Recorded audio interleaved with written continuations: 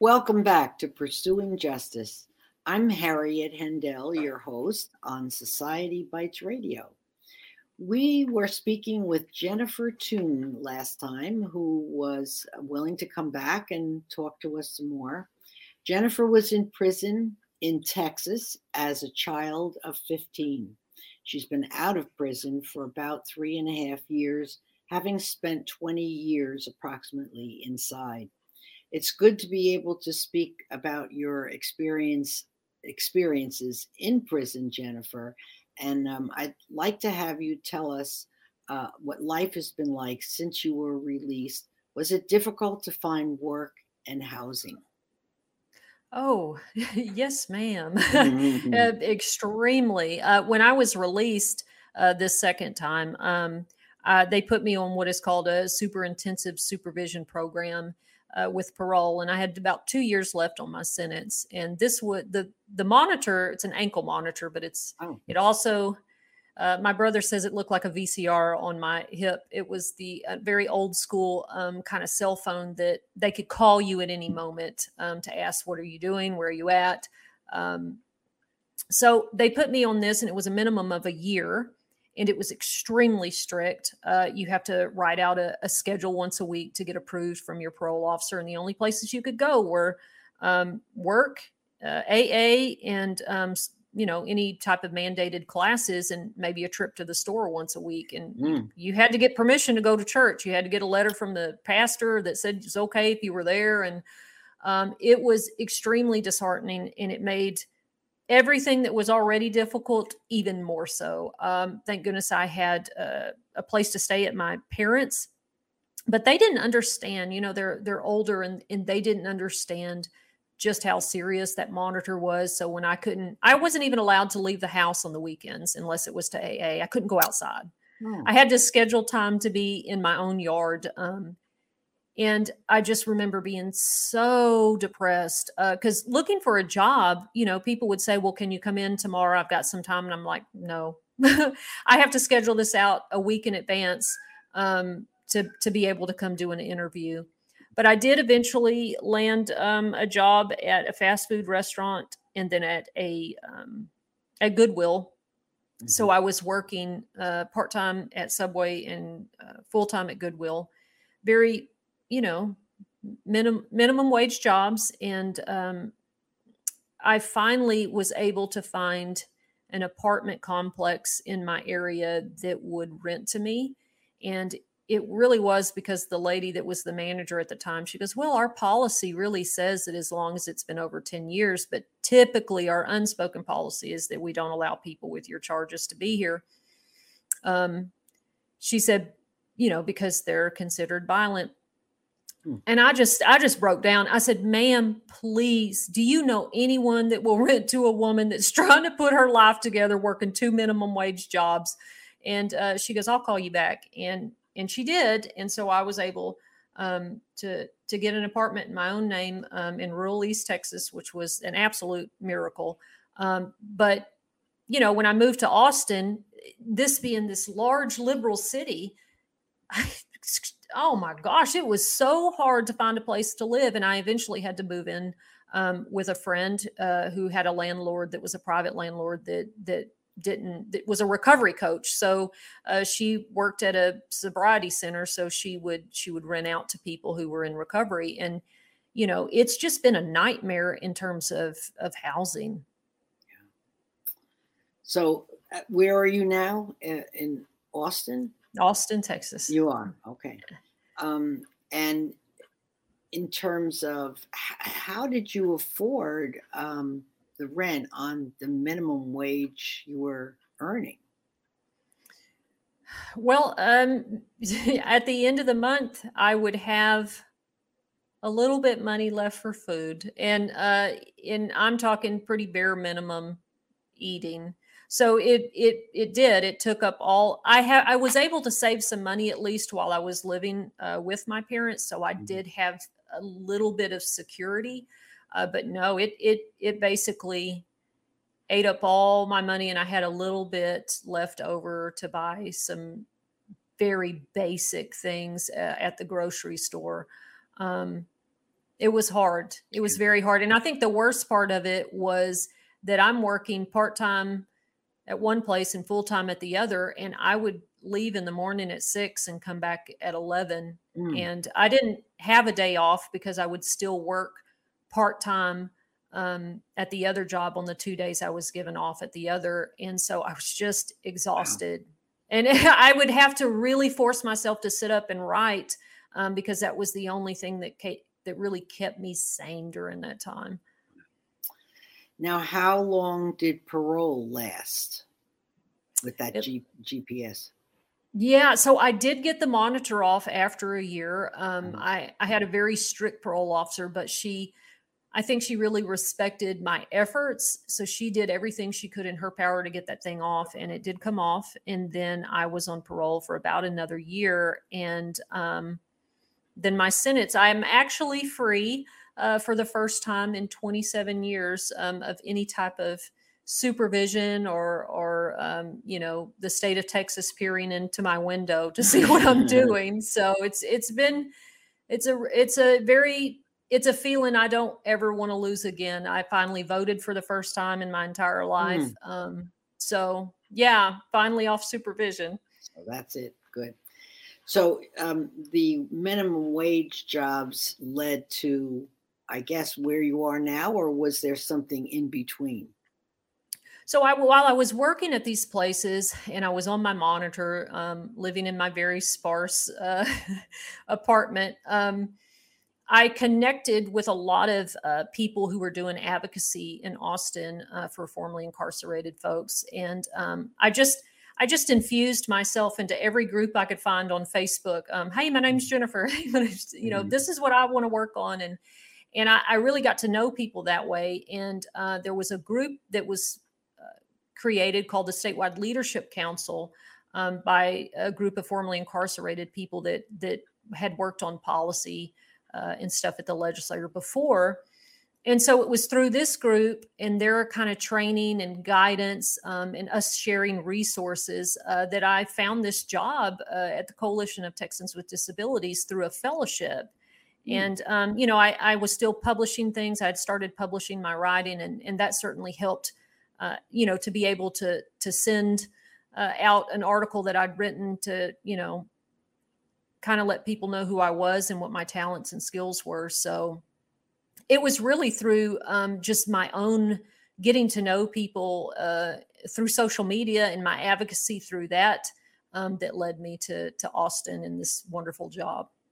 So tell us about the Coalition of Texans with Disabilities. What is their mission and what is your role there? Yeah, so we're the largest and oldest cross-disability nonprofit in the state, which means that we work on all disabilities. There's groups that work solely on autism or for the blind, but we're a cross-disability organization, so we work on everything. And every possible issue that you can think of. My role is to work on policies related to mental health, especially in education and in the criminal justice system. So this past legislative session, I testified on bills about, disabilities in county jails, making sure that students who are in special education, get their behavior intervention plans updated, just a wide variety of things in both of those areas. And can you be more specific about what exactly does this coalition do? Are there specific issues that they are highlighting? Oh, yeah. So overall, we work on state policy, mainly legislative things. So we're working on voting. I know that everybody's heard that the state of Texas has passed laws to make voting extremely difficult for certain communities, and one of those communities being people with disabilities, making it hard to mail in ballots. So that's been a huge focus of our agency. Now, that's not the area I work on, but that's been a huge priority. Parking accessibility, Medicaid, care, attendants are often paid, they're doing work that is extremely hard and difficult, caring for people, and they're getting paid as much as I was at Subway. And it's outrageous. And so we work a lot on attendant wages. And then, like I said, me and my boss, we work on making sure policies at school help children with disabilities. We're seeing a huge uptick of kids of color and kids with disabilities being attacked at school by teachers, by staff. And there is something in Texas law that shields people that work for the school district or for the school for being prosecuted from that. They get more of a leadway than even parents do. And we've worked really hard this last session to get that penal code changed so that we can hold teachers and other staff members accountable because it's often, like I said, kids with disabilities and kids of color that are on the receiving end of that violence. Gee, I don't understand that. I haven't heard anything about that. What can you tell us a little bit more? Way back in my early life, or my other life, I guess, I taught children with learning disabilities for 30 years and started a program in a school district that had nothing. We're talking 1970, before federal laws went into effect. So that's very disturbing to hear what you're saying. Can you tell us a little bit more about that issue?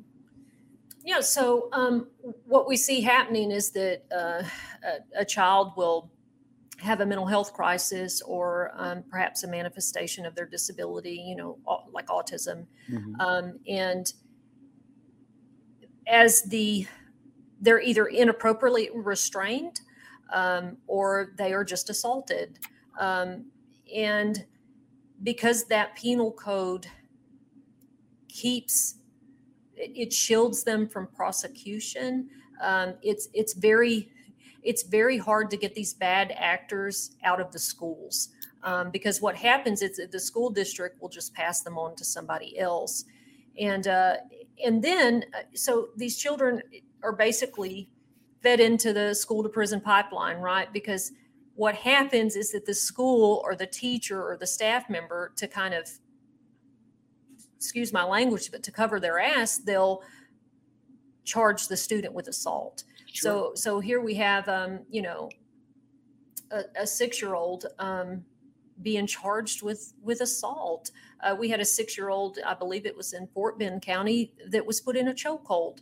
And it's like, what in the hell are we doing in the state of Texas when it comes to our kids? And we see this just certain children, right? Like I mentioned, this is really, really affecting kids of color, kids with disabilities, transgender children.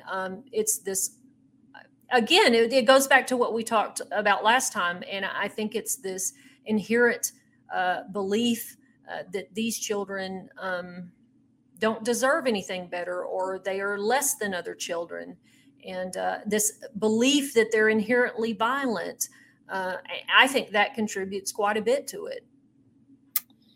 So do you feel that your organization is having some success? Have you made a difference, do you think? I think that in terms of awareness and just continuing to chip away at this, I think we have great success. But as one can imagine, trying to get anything done in our political climate here it can feel so impossible. It can feel like, why are we even trying? But it's those of us that see these issues. We may move the needle on the conversation just a half an inch, but we just have to keep pushing it. We are working on a national coalition called No Kids in Cuffs. That's a good example of that. Trying to also help find federal legislation to make sure that children, who are under 10 are not being handcuffed and zip tied and sprayed in the face with mace, because there is no law to prevent that in the state of Texas. And that happens to our children all the time. When you say, there is no law to prevent this in Texas. Is that true across the country, or is it? Well, I think it certainly is. That's why we've put together this with other organizations, this national coalition. There's some states that do things better, and then there's obviously Worse states that have a political climate that is a more or authoritarian, more dictatorship type of crime and punishment kind of attitude, and that's where you see it the worst. Wow. Very, very disturbing. I was going to ask you about kids in school, and we know that more children are struggling, some of it because of the pandemic, but, for other reasons as well. How can schools offer more support or programs to help these kids? What do you feel is needed? Well, I think that it's a lot. We speak a lot to teachers groups, and sometimes they can be the most oppositional when it comes to, like that penal code, for instance. And one of their things that they say a lot, and I think we hear this from police officers, is I can't do everything. I can't teach and be a social worker and be a nurse and be all of this. I need help. Let me do what I do best and bring someone on board that does what they do best. So I think if we had a real, because I mentioned, I think last time that my symptoms manifested at school first, you know what I mean? And teachers and educators, they didn't really know what to do with that or how to identify that or deal with that.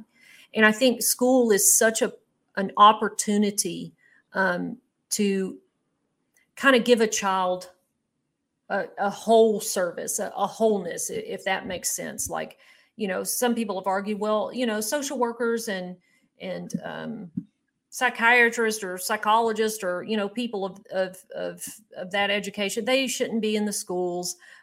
There was some pushback to adding mental health counselors to schools in Texas.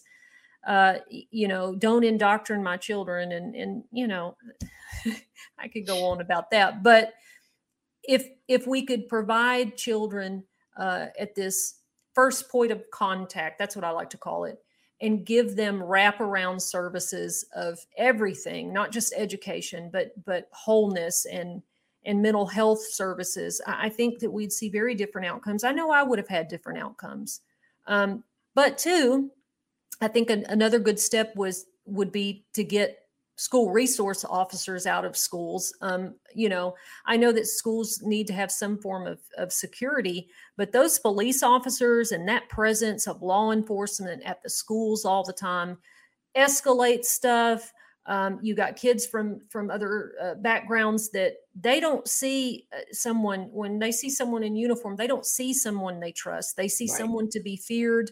And I think that would be a good step to kind of move away from this. I don't know what the term is, Harriet. This whole, and I think it affects the whole country. This